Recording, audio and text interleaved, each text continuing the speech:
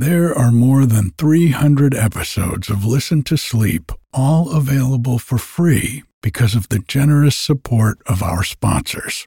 And while you'll never hear any ads after the story or meditation starts, you can get every episode ad-free, plus over 100 bonus episodes, all for less than the price of one cup of coffee a month by going to listentosleep.com and clicking on support. Thank you. Normally, being a little extra can be a bit much, but when it comes to healthcare, it pays to be extra. And United Healthcare makes it easy with Health Protector Guard fixed indemnity insurance plans. Underwritten by Golden Rule Insurance Company, they supplement your primary plan, helping you manage out-of-pocket costs without the usual requirements and restrictions like deductibles and enrollment periods. So when it comes to covering your medical bills, you can feel good about being a little extra. Visit uh1.com to find the Health Protector Guard plan for you. Say hello to a new era of mental health care. Cerebral is here to help you achieve your mental wellness goals with professional therapy and medication management support. 100% online. You'll experience the all-new Cerebral Way, an innovative approach to mental wellness designed around you. You'll get a personalized treatment plan from a therapist, prescriber, or both in a safe and judgment-free space. Your Cerebral therapist or prescriber will outline a customized plan with clear milestones along the way, so you can get to feeling your best. With Cerebral, you're not alone in your mental health journey. We're here to empower you to live a fulfilling life. So take that first step towards a brighter future and sign up today at Cerebral.com/podcast and use code ACAST to get 15% off your first month. Offer only valid on monthly plans. Other exclusions may apply. Offer ends July 31st, 2024. See site for details. Hi, I'm Eric, and this is Listen to Sleep. Slow, quiet stories to help you fall asleep.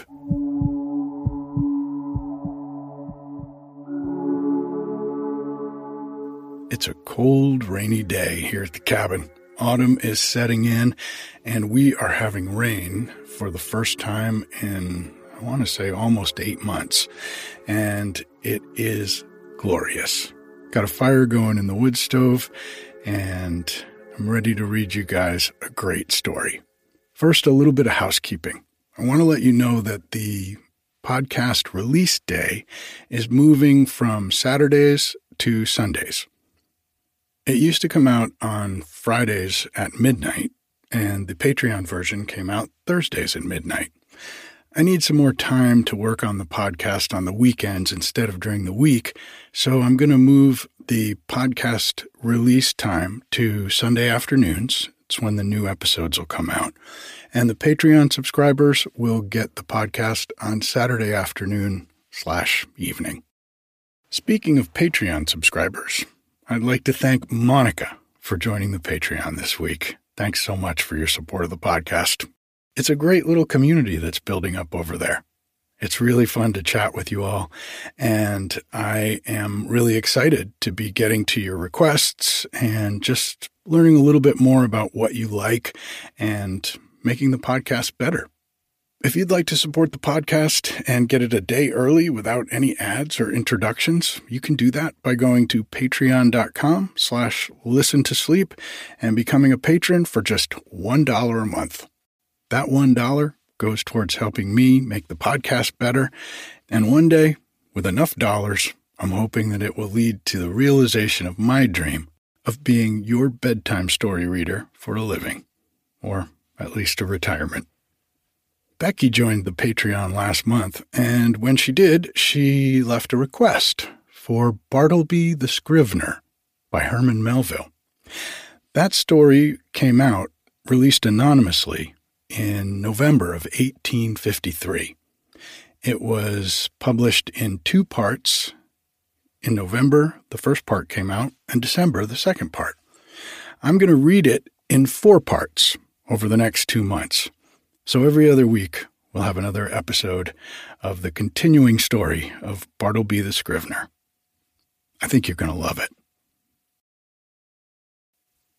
Okay, let's settle in and take a deep breath. And let it out.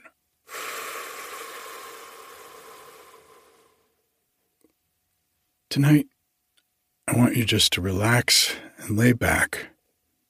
We're going to listen to the sound of the creek that I recorded here at my cabin for a few minutes.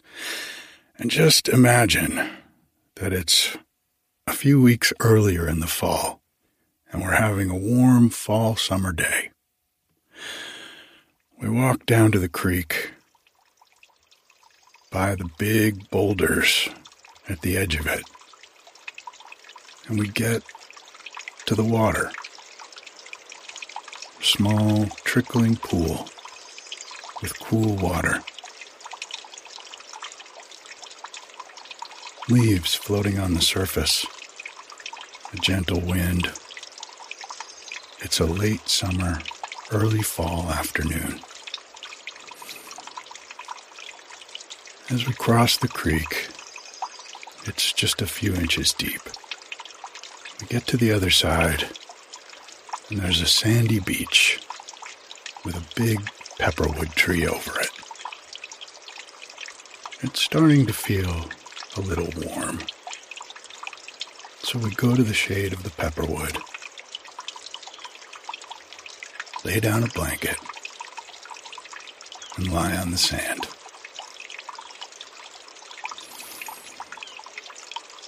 As we lie here, breathing in and breathing out,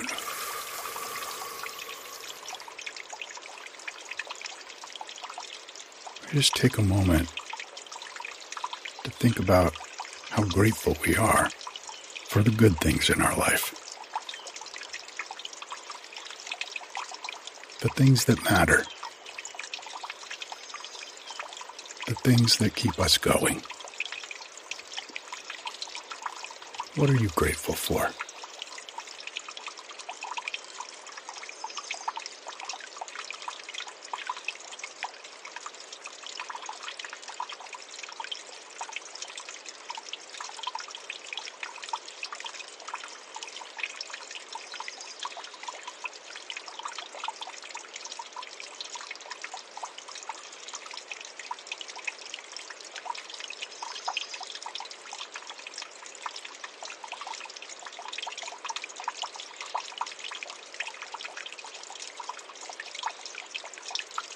And just stay there at the creekside, laying on the sandy beach, under the pepperwood tree, with a warm breeze blowing across your body. And if you start to get sleepy while I'm reading to you, that's okay. Just let yourself nod off.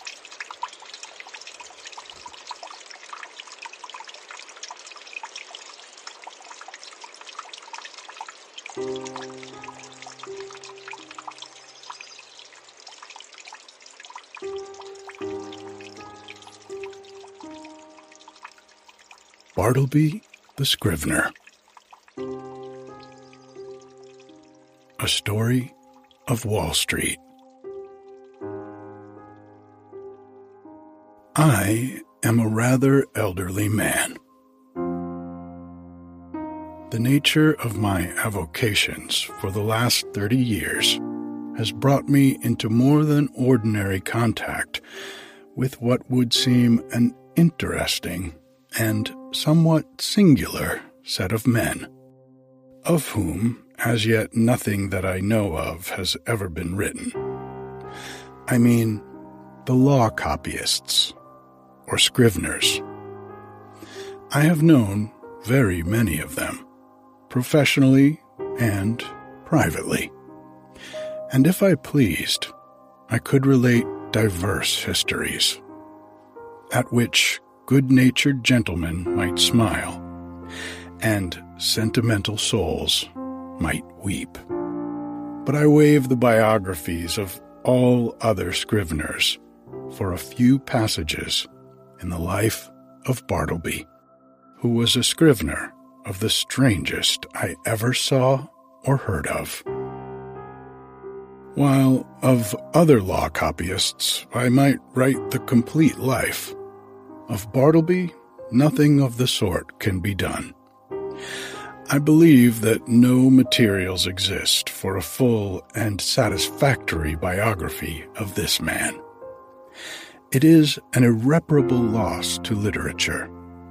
Bartleby was one of those beings of whom nothing is ascertainable, except from the original sources. And in his case, those are very small. What my own astonished eyes saw of Bartleby, that is all I know of him, except, indeed, one vague report which will appear in the sequel. Ere introducing the Scrivener, as he first appeared to me, it is fit I make some mention of myself, my employees, my business, my chambers, and general surroundings, because some such description is indispensable to an adequate understanding of the chief character about to be presented. Imprimis, I am a man who, from his youth upwards, has been filled with a profound conviction that the easiest way of life is the best. Hence, though I belong to a profession proverbially energetic and nervous, even to turbulence at times, yet nothing of that sort have I ever suffered to invade my peace. I am one of those unambitious lawyers who never addresses a jury, or in any way draws down public applause, but in the cool tranquillity of a snug retreat, do a snug business among rich men's bonds and mortgages and title deeds. All who know me consider me an eminently safe man. The late John Jacob Astor, a personage little given to poetic enthusiasm, had no hesitation in pronouncing my first grand point to be prudence, my next, method. I do not speak it in vanity, but simply record the fact that I was not unemployed in my profession by the late John Jacob Astor, a name which, I admit, I love to repeat, for it hath a rounded and orbicular sound to it, and rings like unto a bullion. I will freely add that I was not insensible to the late John Jacob Astor's good opinion. Some time prior to the period at which this little history begins, my avocations had been largely increased. The good old office, now extinct in the state of New York, of a master in chancery, had been conferred upon me. It was not a very arduous office, but very pleasantly remunerative. I seldom lose my temper, much more seldom indulge in dangerous indignation at wrongs and outrages. But I must be permitted to be rash here, and declare that I consider the sudden and violent abrogation of the office of Master in Chancery by the new Constitution as a premature act, inasmuch as I had counted upon a life lease of the profits, whereas I only received those of a few short years. But this is by the way.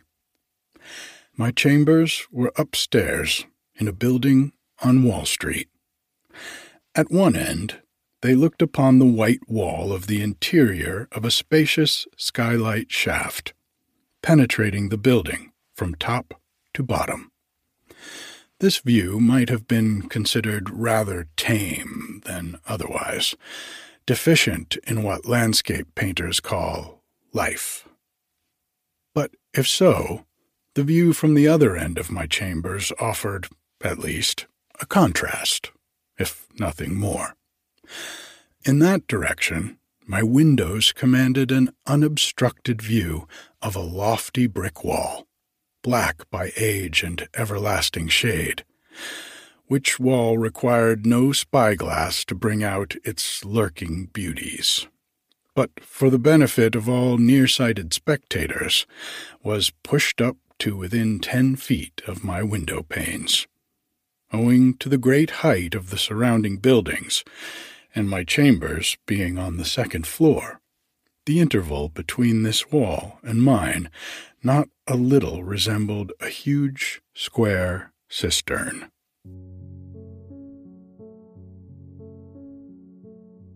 At the period just preceding the advent of Bartleby, I had 2 persons as copyists in my employment, and a promising lad as an office boy. First, Turkey. Second, Nippers. Third, Ginger Nut. These may seem names the like of which are not usually found in the directory. In truth, they were nicknames, mutually conferred upon each other by my 3 clerks, and were deemed expressive of their respective persons or characters. Turkey was a short, pursy Englishman of about my own age, that is, somewhere not far from 60.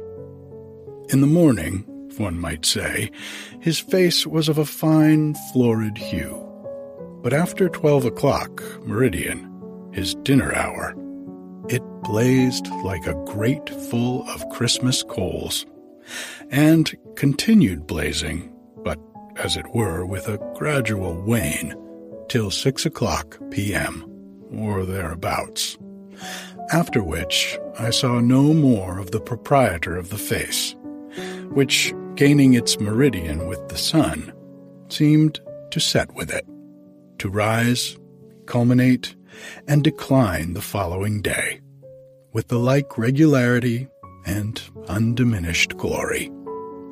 There are many singular coincidences I have known in the course of my life, not the least among which was the fact that exactly when Turkey displayed his fullest beams from his red and radiant countenance, just then, too, at that critical moment, began the daily period when I considered his business capacities as seriously disturbed for the remainder of the 24 hours. Not that he was absolutely idle or averse to business then, far from it. The difficulty was he was apt to be altogether too energetic. There was a strange, inflamed, flurried, flighty recklessness of activity about him. He would be incautious in dipping his pen into his inkstand. All his blots upon my documents were dropped there after 12 o'clock, meridian. Indeed, not only would he be reckless and sadly given to making blots in the afternoon, but some days he went further and was rather noisy. At such times, too, his face flamed with augmented blazonry, as if cannel coal had been heaped upon anthracite. He made an unpleasant racket with his chair, spilled his sandbox, in mending his pens, impatiently split them all to pieces, and threw them on the floor in a sudden passion, stood up and leaned over his table, boxing his papers about in a most indecorous manner, very sad to behold in an elderly man like him. Nevertheless, as he was in many ways a most valuable person to me, and all the time before 12 o'clock, meridian, was the quickest, steadiest creature, too, accomplishing a great deal of work in a style not easy to be matched. For these reasons, I was willing to overlook his eccentricities, though, indeed, occasionally, I remonstrated with him. I did this very gently, however, because though the civilest, nay, the blandest and most reverential of men in the morning, yet in the afternoon he was disposed, upon provocation, to be slightly rash with his tongue. In fact, insolent. Now, valuing his morning services, as I did, and resolved not to lose them, yet, at the same time, made uncomfortable by his inflamed ways after 12 o'clock, and being a man of peace, unwilling by my admonitions to call forth unseemly retorts from him, I took upon me, one Saturday noon, he was always worse on Saturdays, to hint to him, very kindly, that perhaps now that he was growing old, it might be well to abridge his labors. In short, he need not come to my chambers after 12 o'clock, but, dinner over, had best go home to his lodgings and rest himself till tea-time. But no, he insisted upon his afternoon devotions. His countenance became intolerably fervid, and he oratorically assured me, gesticulating with a long ruler at the other end of the room, that if his services in the morning were useful, how indispensable, then, in the afternoon? "With submission, sir," said Turkey on this occasion, "I consider myself your right-hand man. In the morning I but marshal and deploy my columns, but in the afternoon I put myself at their head, and gallantly charge the foe, thus," and he made a violent thrust with the ruler. "But the blots, Turkey," intimated I. "True, but with submission, sir, behold these hairs. I am getting old. Surely, sir, a blot or two of a warm afternoon is not to be severely urged against gray hairs. Old age, even if it blot the page, is honorable. With submission, sir, we both are getting old." This appeal to my fellow feeling was hardly to be resisted.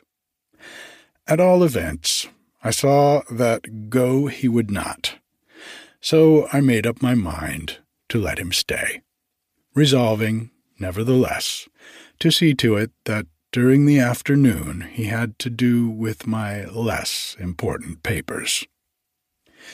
Nippers, the second on my list, was a whiskered, sallow, and, upon the whole, rather piratical-looking young man of about 25.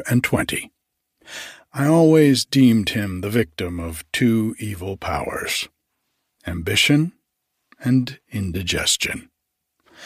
Ambition was evinced by a certain impatience of the duties of a mere copyist, an unwarrantable usurpation of strictly professional affairs, such as the original drawing up of legal documents.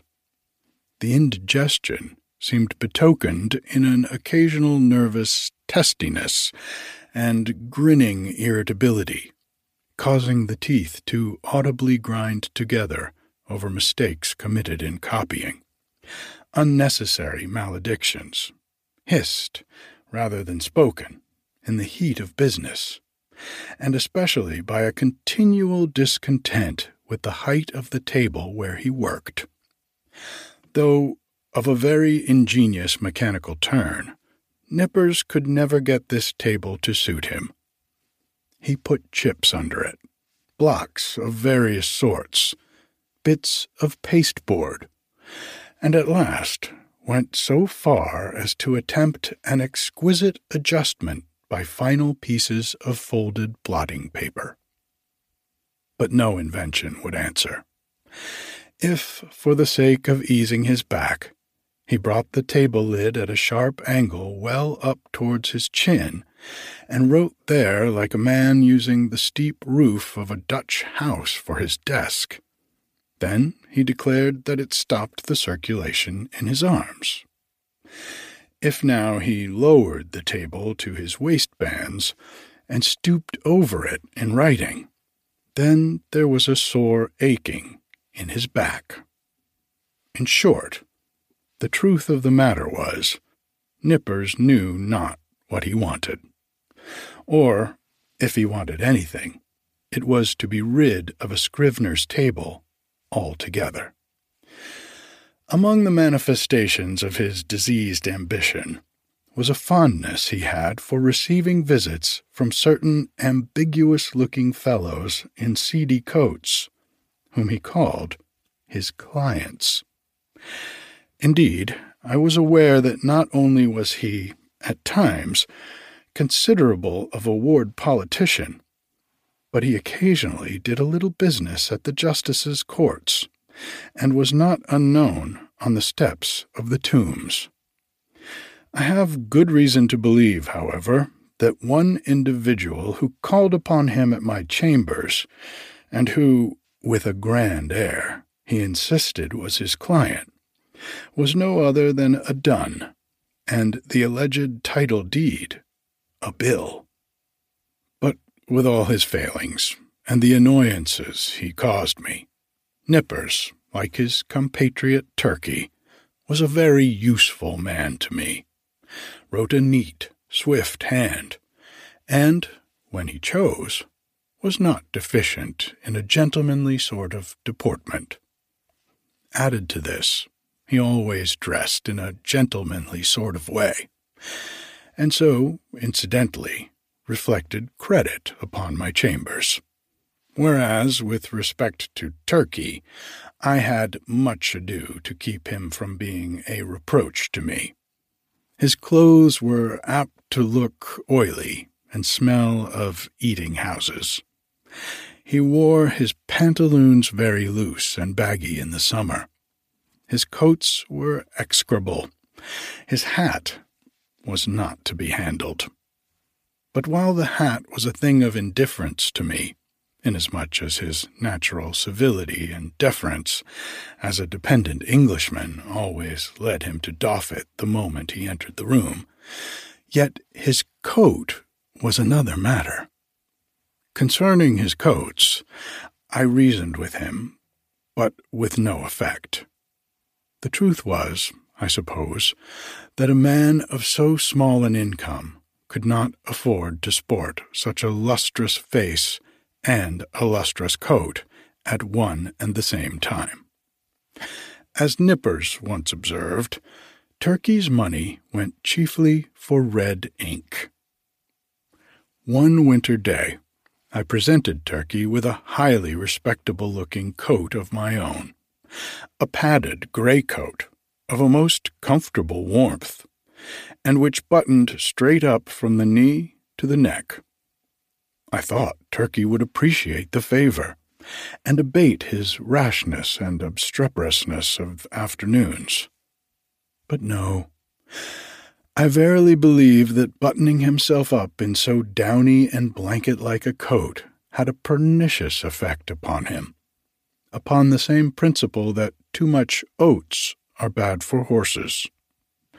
In fact, precisely as a rash, restive horse is said to feel his oats, so Turkey felt his coat. It made him insolent. He was a man whom prosperity harmed. Though concerning the self-indulgent habits of Turkey, I had my own private surmises, yet touching Nippers, I was well persuaded that whatever might be his faults in other respects, he was, at least, a temperate young man.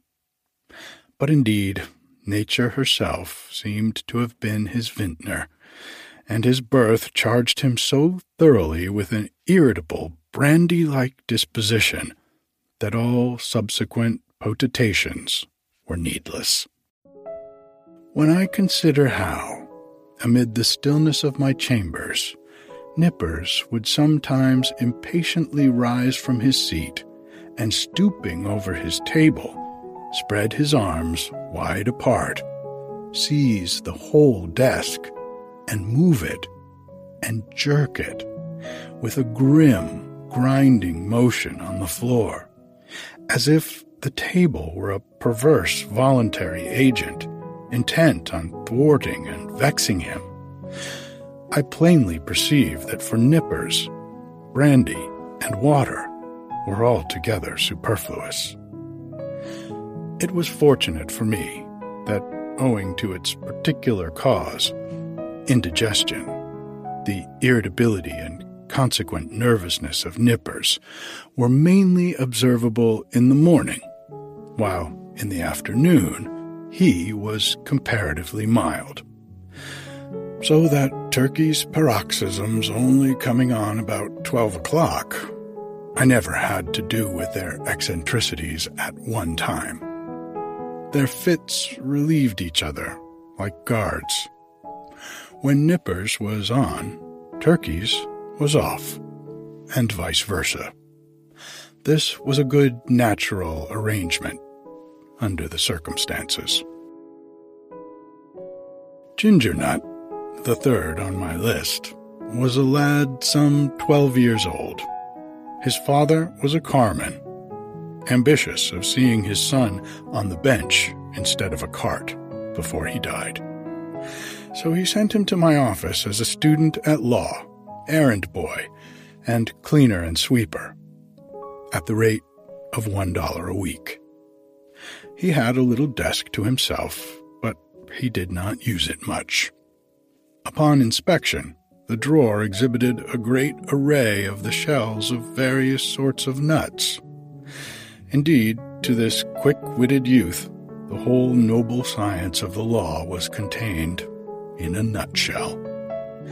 Not the least among the employments of Gingernut, as well as one which he discharged with the most alacrity, was his duty as cake and apple purveyor for Turkey and Nippers.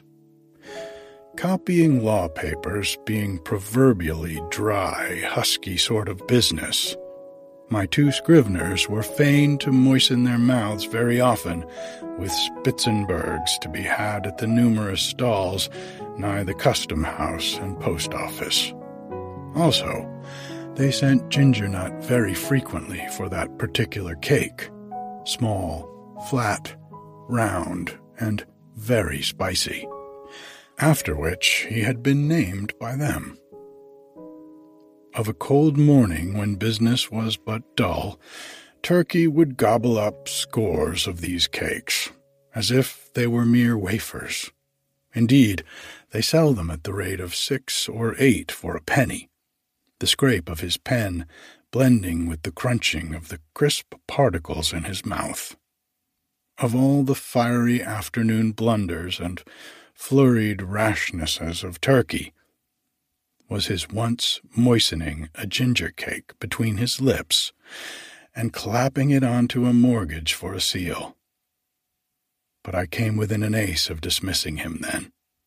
He mollified me by making an oriental bow and saying, "With submission, sir, it was generous of me to find you in stationery on my own account."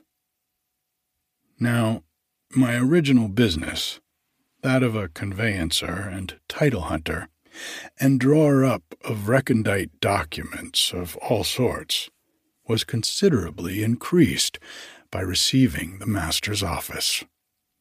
There was now great work for Scriveners. Not only must I push the clerks already with me, but I must have additional help. In answer to my advertisement, a motionless young man one morning stood upon my office threshold, the door being open, for it was summer.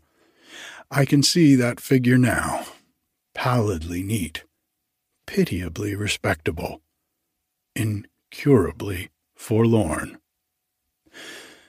It was Bartleby.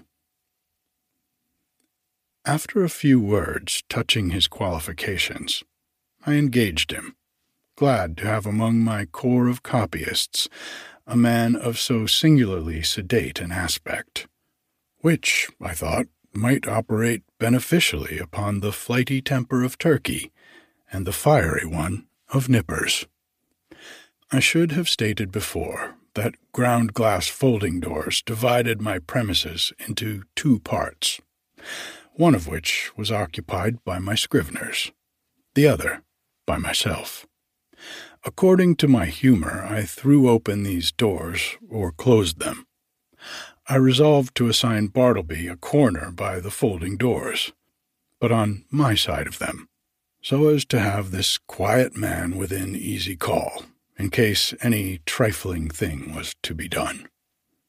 I placed his desk close up to a small side window in that part of the room, a window which originally had afforded a lateral view of certain grimy backyards and bricks, but which, owing to subsequent erections, commanded at present no view at all, though it gave some light. Within 3 feet of the panes was a wall, and the light came down from far above, between 2 lofty buildings, as from a very small opening in a dome. Still further to a satisfactory arrangement, I procured a high green folding screen, which might entirely isolate Bartleby from my sight, though not remove him from my voice. And thus, in a manner, privacy and society were conjoined. At first, Bartleby did an extraordinary quantity of writing. As if long famishing for something to copy, he seemed to gorge himself on my documents. There was no pause for digestion. He ran a day and night line, copying by sunlight and by candlelight. I should have been quite delighted with his application, had he been cheerfully industrious. But he wrote on silently, palely, mechanically. It is, of course, an indispensable part of a scrivener's business to verify the accuracy of his copy, word by word. Where there are 2 or more scriveners in an office, they assist each other in this examination, one reading from the copy, the other holding the original. It is a very dull, wearisome, and lethargic affair. I can readily imagine that to some sanguine temperaments it would be altogether intolerable. For example, I cannot credit that the meddlesome poet Byron would have contentedly sat down with Bartleby to examine a law document of, say, 500 pages, closely written in a crimpy hand. Now and then, in the haste of business, it had been my habit to assist in comparing some brief document myself, calling turkey or nippers for this purpose. One object I had in placing Bartleby so handy to me behind the screen was to avail myself of his services on such trivial occasions. It was on the 3rd day, I think, of his being with me, and before any necessity had arisen for having his own writing examined, that, being much hurried to complete a small affair I had in hand, I abruptly called to Bartleby. In my haste and natural expectancy of instant compliance, I sat with my head bent over the original on my desk, and my right hand sideways, and somewhat nervously extended with the copy, so that immediately upon emerging from his retreat, Bartleby might snatch it and proceed to business without the least delay. In this very attitude did I sit when I called to him, rapidly stating what it was I wanted him to do, namely, to examine a small paper with me. Imagine my surprise, nay, my consternation, when, without moving from his privacy, Bartleby, in a singularly mild, firm voice, replied, "I would prefer not to." I sat a while in perfect silence, rallying my stunned faculties. Immediately it occurred to me that my ears had deceived me, or Bartleby had entirely misunderstood my meaning. I repeated my request in the clearest tone I could assume, but in quite as clear a one came the previous reply. I would prefer not to. Prefer not to, echoed I, rising in high excitement and crossing the room with a stride. What do you mean? Are you moonstruck? I want you to help me compare this sheet here. Take it. And I thrust it towards him. I would prefer not to, said he. I looked at him steadfastly. His face was leanly composed, his gray eye dimly calm. Not a wrinkle of agitation rippled him. Had there been the least uneasiness, anger, impatience, or impertinence in his manner, in other words, had there been anything ordinarily human about him, doubtless I should have violently dismissed him from the premises. But as it was, I should have as soon thought of turning my pale plaster of Paris bust of Cicero out of doors. I stood gazing at him a while, as he went on with his own writing, and then reseated myself at my desk. This is very strange, thought I. What had one best do? But my business hurried me. I concluded to forget the matter for the present, reserving it for my future leisure. So, calling Nippers from the other room, the paper was speedily examined.